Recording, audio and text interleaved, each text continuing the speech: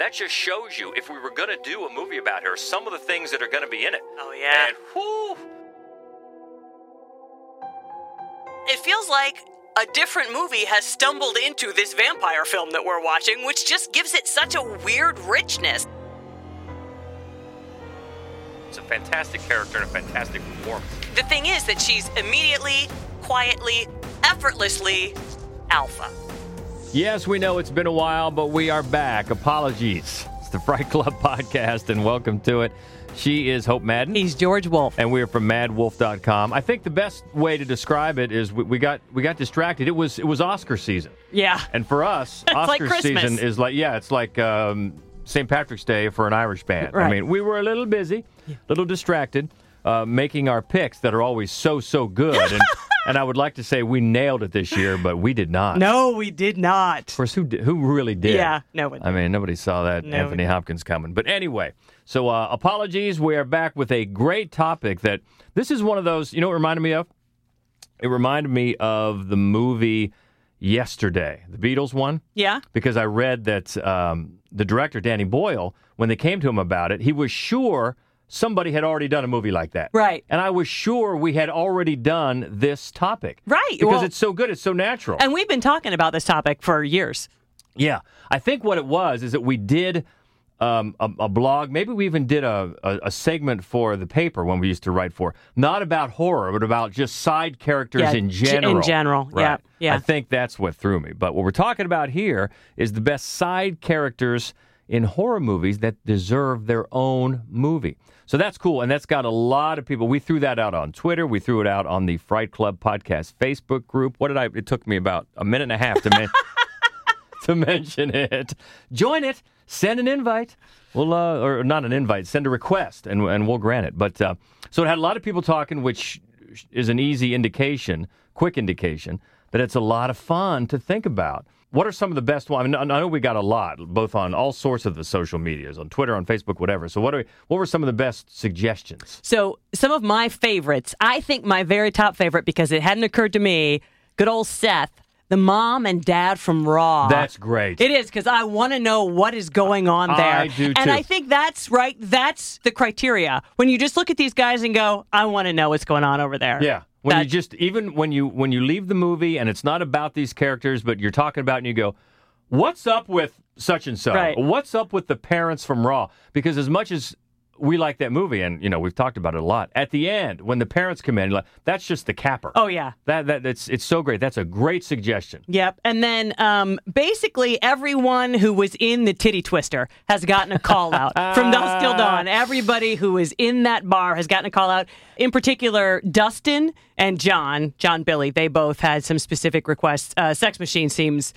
He's very popular. Mm-hmm. That's a good one. He's very popular. That's a good one. And this is one you're going to love. This has got a lot going for it. There's a lot behind it. And I know how you always say that you don't ever get to make any decisions on this, but something tells me that I'm going to get a big fat no out of you from this. Chop Top. It's a no. In fact, Lewis, so Charlie, our friend Charlie, voted that on Facebook, but Lewis on Twitter said there is no other answer. Oh, there's plenty of other answers here in this room. Right here. I know I'm in the minority, but I didn't say what's up with Chop Top at all. I said how long till this movie's over. But you guys love it and go, be successful with it. So our friend Schlocketeer, and if you don't know him, Daniel Baldwin, he's a regular part of our other podcast, the Screening Room podcast, Schlocketeer. Yep. He had a whole list. He could do his whole own podcast. He had 6 options like that. Blam, there they were. And they were great. And my favorite one was Dr. Decker from Nightbreed. That's of course, good. it's Cronenberg. Mm-hmm. And this also gives us an excellent opportunity to geek out over the fact that Cronenberg has a new body horror. What? With Viggo Mortensen. Nice. Called Crimes of the Future. And I'm incredibly excited. Is that this year or next year? Well, they're going to film this summer in Greece, so it's hard to say. Greece is the word. Crimes of the Future. Looking forward to that. So, what else? Brandon suggested Christopher Walken's vampire character from The Addiction. Yeah. And good. you know what? Christopher Walken has done countless excellent side characters across his career. And you know who else has? Willem Dafoe has done side characters in 300 movies, and almost any of them would be an interesting lead. I agree with that. And also, Melissa suggested, I think she might have been the first one to comment on the Fright Club Podcast Facebook group, and she said, Renfield. She did say Renfield, and that has got a lot of response. And which Renfield? I think that's the question. And I think the consensus is Tom Waits. I agree with that. Yeah, me too. I'm all on board with Tom Waits, Renfield. And then Jordan, he also had like 3 great suggestions, my favorite of which was Dylan Baker's character in Trick or Treat. That's a good plan. Oh, he's a definite. What's up with that guy? Oh, yeah, exactly. For sure. Those are great. And I think all those recommendations just show that we're probably going to have to do at least a part 2 of this. Yes. Which is why, once we get into it, we didn't number them. No. We didn't go 1 through 5 or whatever. We're going to do an alphabetical order because all are just it was hard to separate them into what is best. These are just some of our favorites, and we know that we're probably going to have to do at least a part 2. Right. Well, also because part 1 is just the ladies. Oh, that's right. Yeah. That was my idea, too. It wasn't was. Yeah. You're like, because we had, right off the bat, we had about 300. So, okay, we're going to have to parse this out in some way. So let's start here. The ladies. That's Well, right. it is Mother's Day weekend. That's right. Then happy Mother's Day, moms, starting with you. Thank you. Yeah. So, okay. So that's some of the good recommendations. You want to get into this? How many we have? 7. Yes. In alphabetical order. And all the ladies. Ladies first. So let's start in 1983. This is a goodie. This was one of the first ones I think that came to your mind. This is from 1983's Sleepaway Camp, Aunt Martha, played by Desiree Gould. You're going to enjoy living with us so much. Yes, I know you are. As a welcome home present, I bought you such wonderful new clothes.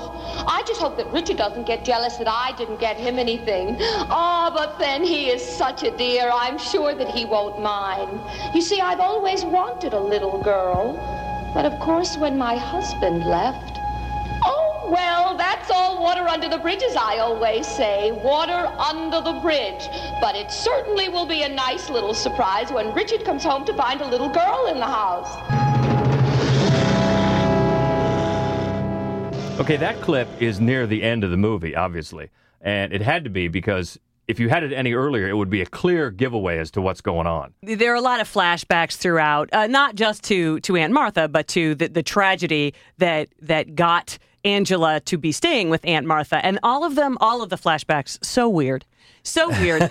And Aunt Martha, Desiree Gould, she's just magnificent, and it's one of the things where even the first time I saw it, I'm like, what is the deal with this lady? I want to know more. You know who she reminds me of? She reminds me of one of our favorite moments ever from Jon Stewart's Daily Show. Remember when they went out to where the people were dressing up as famous first ladies? Yes. And the one it was a guy dressed up as Mrs. Andrew Jackson or whatever. Yeah. And she was saying, I would tell you to please not get so close to me, or something like that. Because reminds me of that person. Yeah, because he's just like a guy with a middle-aged man haircut and glasses. He didn't have any makeup on, but he was wearing this fancy, first lady's gown, and he was taking on her persona.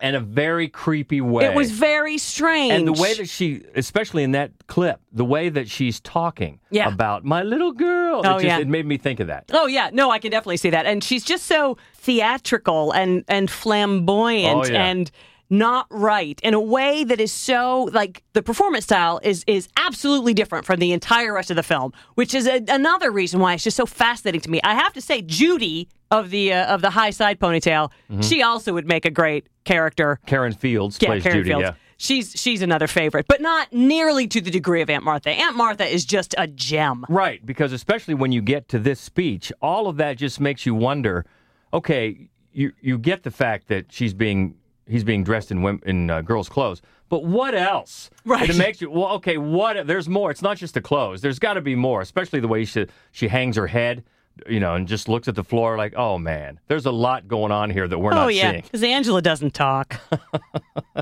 Angela doesn't say anything. Yeah, so this is for sure one of those where what's up with that? And you're immediately, all that is taken from your mind when you get to the shocker at the end. Then that's what you're left with. But still, if you start really thinking about this movie, and it's become such a cult classic and has so many big fans, that's one that a real what's up with that sticks out at you. Yeah, and I just want to say, again, before we move on to that, I love, sincerely, Sleepaway Camp.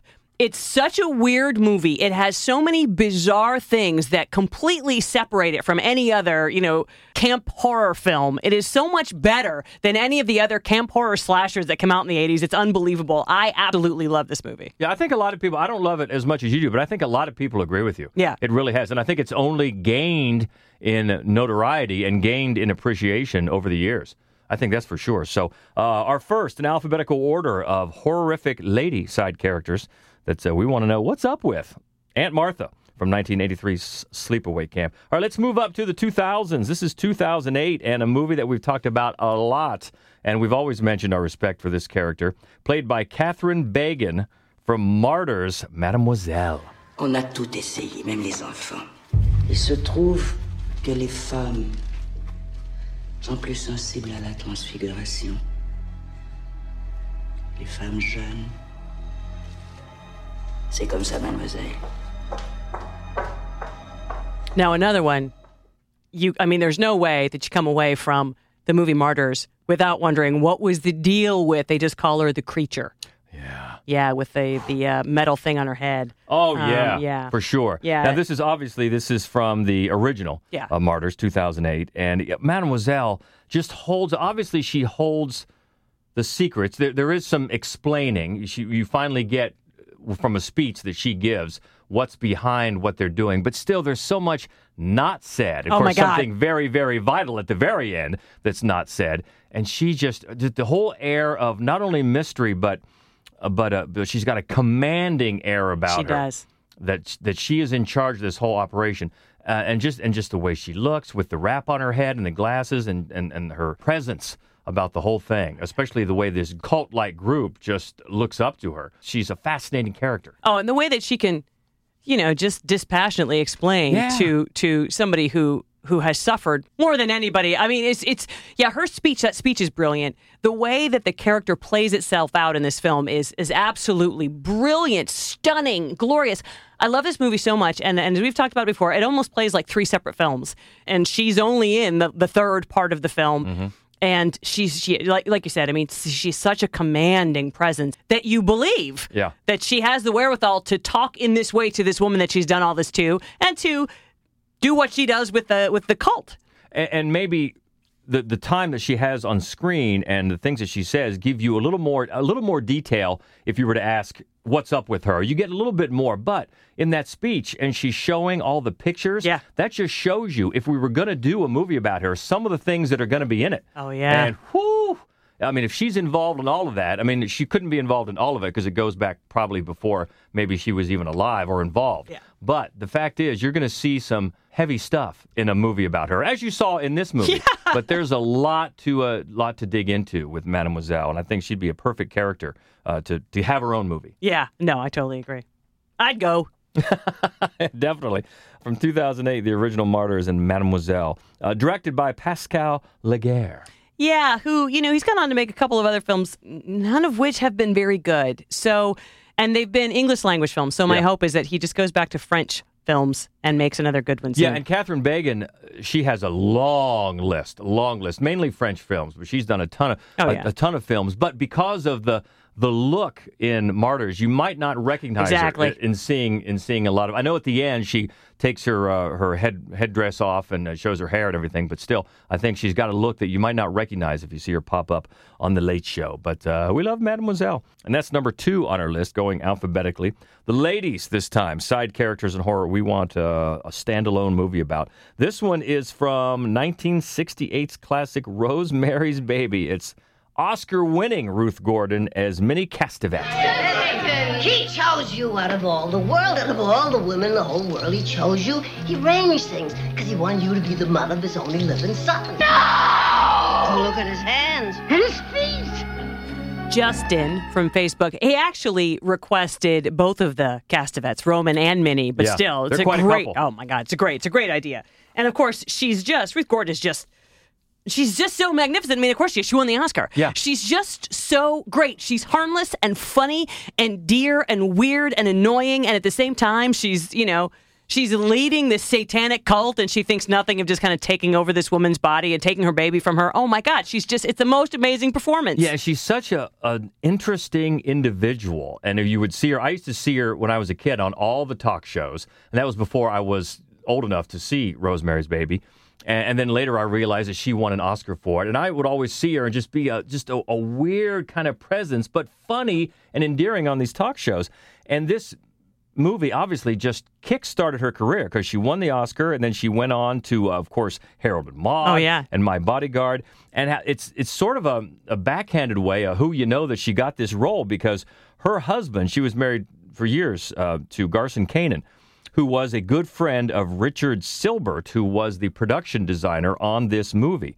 And it was he who suggested her for the role. And he also suggested that the Dakota, which was that Upper West Side apartment, be used for the Bramford. So both good choices. Oh, yeah. And she's such, even when she's just doing that, even something very small like inviting her to dinner, just the way she speaks, you're just like, you're liable to say, what's up with you? Oh, yeah. And it's so funny because it's such a complete character. It's just a character that, you feel like you kind of know this lady, or you've known a lady like her. I mean, just, she doesn't feel like somebody like that she just stepped into. She feels like a real living, breathing, kind of nonchalant busybody, too much eyeshadow on. You know what I mean? And she in the way, mouse. Yeah, the ways, just everything about her. She's just the most fascinating character. And she's fascinating right up until the end, because the very, very end, the reveal, when the whole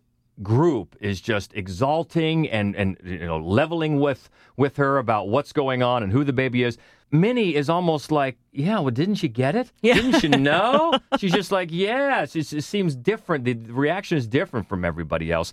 And I guess in the book, the Castavets are delved into a little bit deeper in the fact that it was Mr. Castavet that caused them to keep moving, because he was always the one that would give up the ghost to people about what they were doing, what their group was doing. And I guess the book explains that that's why they have to keep moving on, and she's constantly disgusted with him.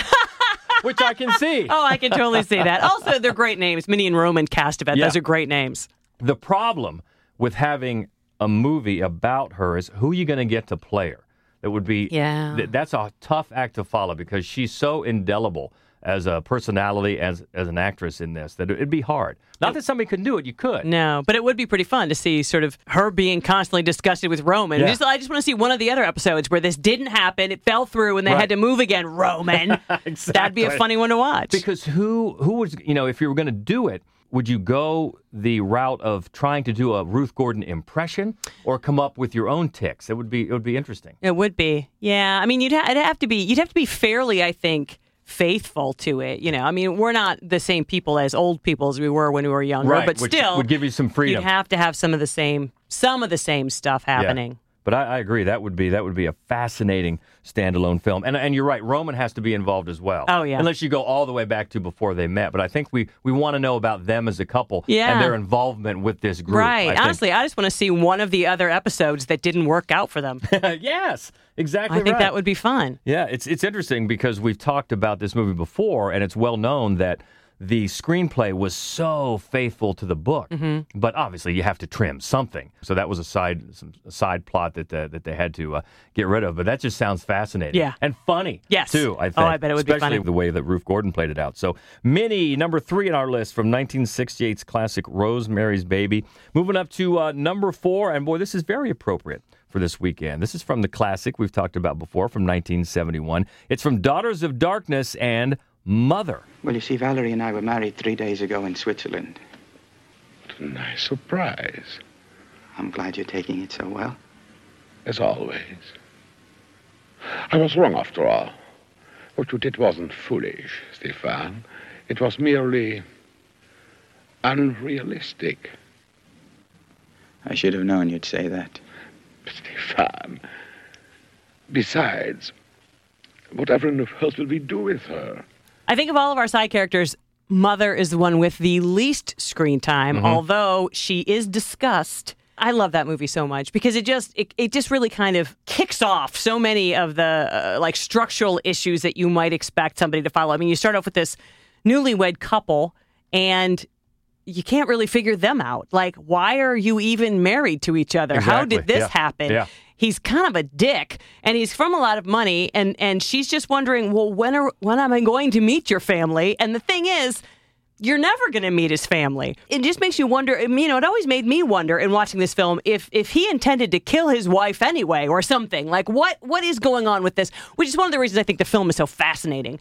And then he talks about Mother a lot, and then he finally calls home, and you're like, well, what's going on? That question keeps coming up. Yeah. What's going on? What's going on? And Mother is played by Fonz Rademakers, a great name, known mainly as a filmmaker. He began as a theater director, and then his directorial debut was Village by the River in 1958. Turned out to be the first Dutch movie ever nominated for an Academy Award. And then in 1986, he won the foreign language Oscar for The Assault. So a very established filmmaker as well. But yeah, when they called home, like, wait, did you say mother or father when you're talking to this guy? Yeah, well, that's what I think is funny is that they do say mother, Yeah. but again, it's not like it's a man in drag. It's not like it's a trans woman.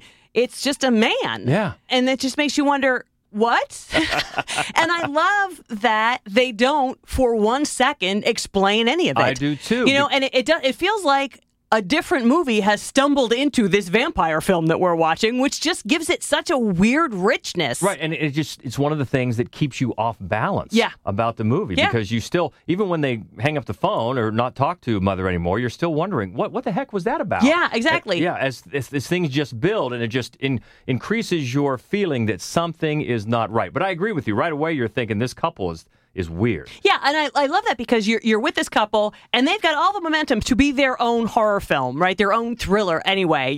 This naive woman and her husband, and there's money, and there's a train, and there's a hotel, and there's this mother that he's got to get home to, but that he's not going to bring his wife home to, and you think, what's going to happen? And then all of a sudden, there's Delphine Seyrig. There's just this dripping with glamour vampire, and it's like two different movies just come together in this big old hotel by like a wintry seashore. It's so brilliant, it's so unexpected, and just so deftly handled. It was so fun too to watch this on the big screen. It was. This was our classic a few months ago. Time has lost all meaning now.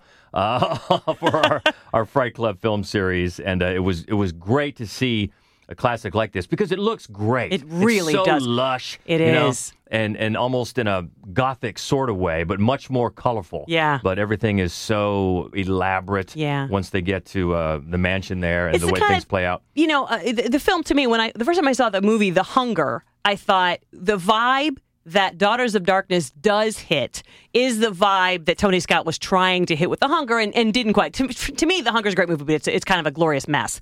Whereas I just think Daughters of Darkness is a masterpiece. I could see that. And Mother is a character that we could definitely see carrying her own movie, and it would be a weird one, but we'd be there for it. That is number 4 on our list. And number 5, as we go in alphabetical order, this is probably my favorite. Yep. Because this is one of the first horror movies that I actually saw in the theater. And I love this character then, love it now. From 1976, The Omen and Mrs. Baylock. Well, now, if you let me see your boy. Well, yes, of course. He's upstairs. I'll show you where it is. Well, why don't you just leave us alone at first? Let us get acquainted in our own way. Well, he's shy with new people. Oh, no. Not with me, he won't be. Have no fear, little one. I am here to protect thee. First of all, how great is that name, Billy Whitelaw? Billy Whitelaw. That's a great name. Fantastic name, and she is so good in this movie. Not only is the character very important, yes, very pivotal, but just from the moment they meet, when she comes in and she's so polite but stern, almost just like forces herself on them. And that, no, just leave us alone. And she's just she's commanding as well. She is, quietly so, but... She was actually performing in a play in London when the film was being made, and she just called up, and she actually asked if she could get out of making this film to continue in the play, but there was no one in the production office to take the call, so she had no choice but to show up for filming the following Monday. Wow. And the film is so much better for it, because as it finally builds to, and her death is great. It's fantastic. Fork sticking out of her head and stuff. I loved it. And it just slowly builds to that.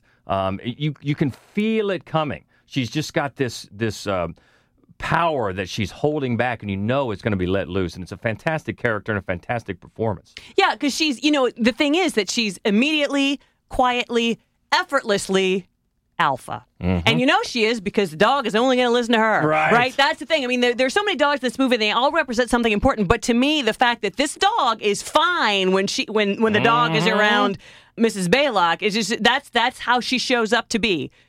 She's just not going to tell you because alphas don't. Yep. I'm in charge now. And she was. And apparently the biggest problem is shooting with that dog. And the dog looks so scary. But on set, the animal just wanted to play. Oh, I know.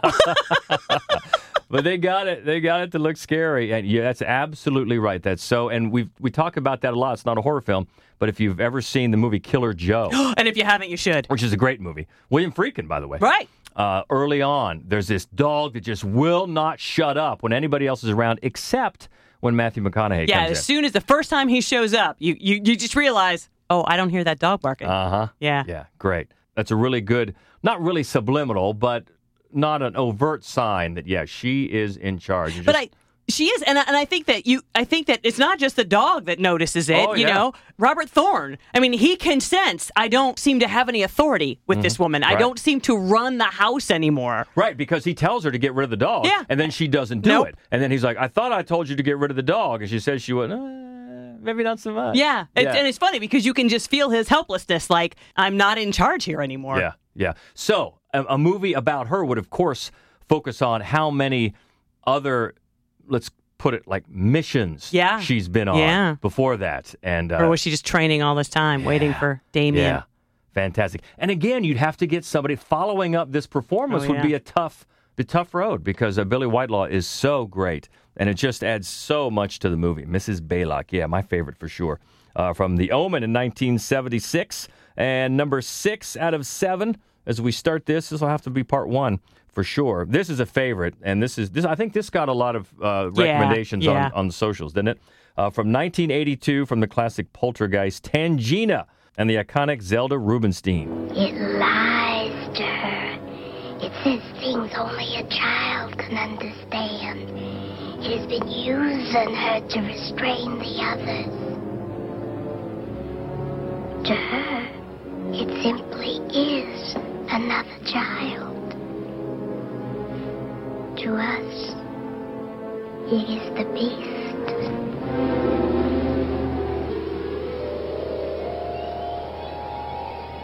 Now let's go get your daughter.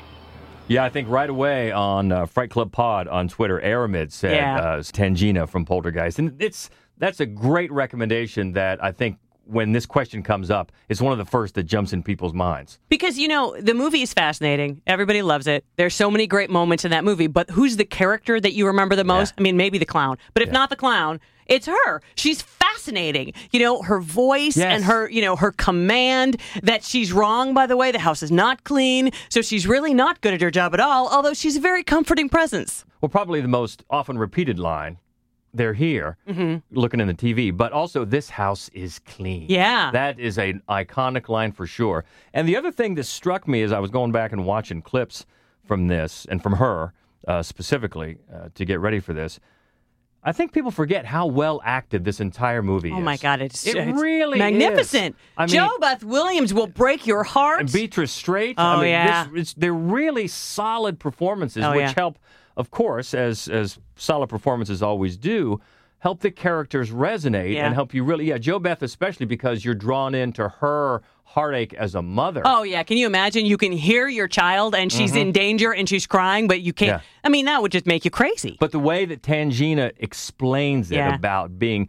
She thinks the beast is just another child. Oh, yeah. But, you're like, what? Oh, yeah. That's an amazing... It's such a well-acted movie. It really is. And that's the thing about Rubinstein's performance is that she's just got that soft, lilting way of talking. And it's calming and sort of scary at the same time. Yeah. Because it's like she's talking to a child and the way she's explaining to you. I mean, her performance is just magnificent. And she's such...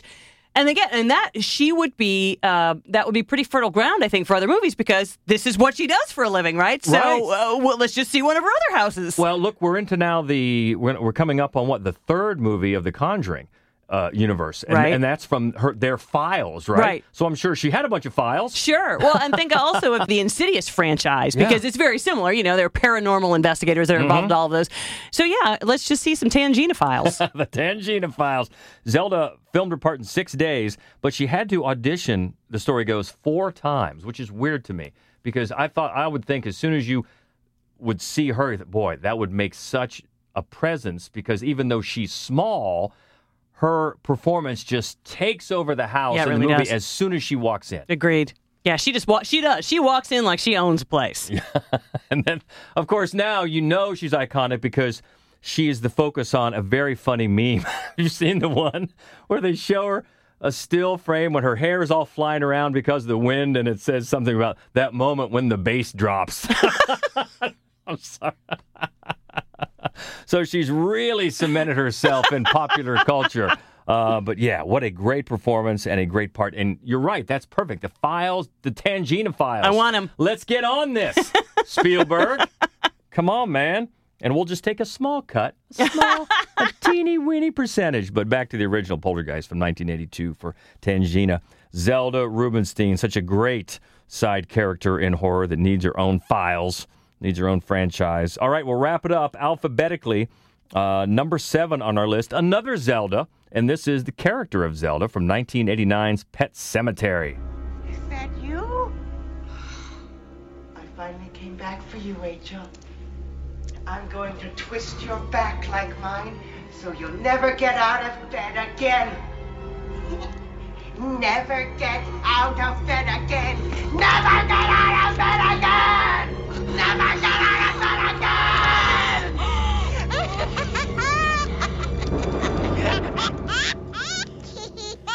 Neither one of us are huge fans of the 1989 Pet Sematary. Right. I think both of us have to agree that Zelda is an impressive character. Yes. Scary as shit. Scary. So scary. Right away, the look. And I think that we should say the actor's name, Andrew Hubestek, which I almost said Hoobastank, that band. Yeah. But it's Hubestek, which is, strangely enough, didn't do much else. If you look at the resume on IMDb, maybe one other movie, but whatever. Cut such a figure here. And, of course, part of it is the fact that he, a man, is playing a frail woman. A frail woman. And a part of it, they were auditioning teen girls, and director Mary Lambert just didn't think that they were frightening enough and thought of casting a man in the part to do something sort of like we talked about before in Daughters of Darkness, something just to throw you off. Yeah. Just to add something unnatural about the character, and definitely does. Well, for I sure. think, what it makes me think of is The Ring.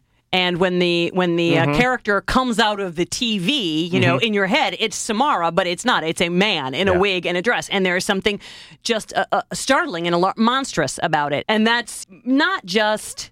I mean, also the makeup and the sort of the contortions, the back and the... Oh, yeah. But also there's something about these big hands that are coming out, and he's got such a lean face, such an angular face. He's terrifying. It's a mixture in the scene, because, it's not a big part, of also being simultaneously horrified and just racked with guilt, and how that would just haunt you. And then also the sense that you're trapped forever with either this memory or it's a really startling and haunting scene. Yeah, because what it is, it's a different manifestation of death in this movie, where the point is to come back from death by being buried in this cemetery. But yeah, you're right. She has, obviously this story has haunted her forever. And then you get to see it play out, and you see a totally different manifestation of death. And also the picture at her parents' house, that is a painting of Zelda as a child before she got sick. And then Gage is later seen wearing a similar outfit. And that's that also ties in that Zelda has come back through him and give more evidence to the fact that she is not able to escape that incredible guilt and that incredible traumatizing event. So, yeah, as I said, we're not the biggest fans of this movie. It's got some problems, but this is one of the things that stays with you. This and Fred Gwynne getting his back of his foot cut. Yeah, well, the moment with the truck is always because Gage is awfully cute, and then the Ramones song. I always like the remote talk. And we should say also that Jamie Ray, our friend from the podcast Fave 5 from Fans, he wanted to see, but his is very specific. He wants to see a spin-off movie with Gage and Chucky from Child's Play. So, I don't know. I might be able to get behind that. Okay. All right. Have to say, tell me more. Yeah. Tell me more about this. Well, since we're talking about Pet Sematary, I always do the bad accents. You got to do the Fred Gwynn accent real quick. Sometimes dead is better. Awesome. And that is Zelda number 7 on our list of 7, starting with the females for Mother's Day of our favorite side characters in horror. So that's a good place to start and fantastic recommendations. So I don't know if we're going to do part 2 with the guys next or what, but we'll put it on social for sure, and we're going to trust you to give some more great recommendations. I know you will once we get to that part of this. Part 2, we'll put them up on Twitter and on the Fright Club podcast social medias, including the Facebook group. But, we got through this whole thing, and I realized usually we talk about last episode at the beginning. Yep. Last episode, it's because it was so long ago, and that was probably my fault. We haven't gotten to another episode, but it was a great episode. It was the 200th episode, which still blows my mind. Right. And our good friend Jason Tostovan was a great guest as we talked about a fantastic topic of movies that we like in horror, but are too disturbing to watch a second time. Yeah, it was a great conversation. It really was. It's always a great conversation. We have Jason on because he's a filmmaker and he runs a film festival and he knows what he's talking about. I mean, it's always such a smart conversation whenever he's on. So we're always happy that he can be on. I thought this was a great topic. It was your idea, by the way. Just want to give you credit because, of course, I'm usually such a fascist about these topics. And I did. I think that, and we got some great feedback. We really did. We did take some suggestions in advance, and then afterwards we had some great feedback. And it was funny to me. First of all, Ben suggested that we do another podcast on traumatizing movies that deserve a second look. Okay. So that's I could get into that idea. Yep. And then Mike was surprised not to see Sallow on there, which is funny to me. I guess I thought that we would have brought it up, and apparently we didn't. And also Angst. And also I Spit on Your Grave. Now, Sallow and Angst, neither one of us, I mean... That just goes to show one of the things that we talked about was that how personal these are. Yeah. We're not saying those aren't disturbing. They are. Oh, yeah. They are. But certain movies just hit personal nerves. Yeah. You talked about...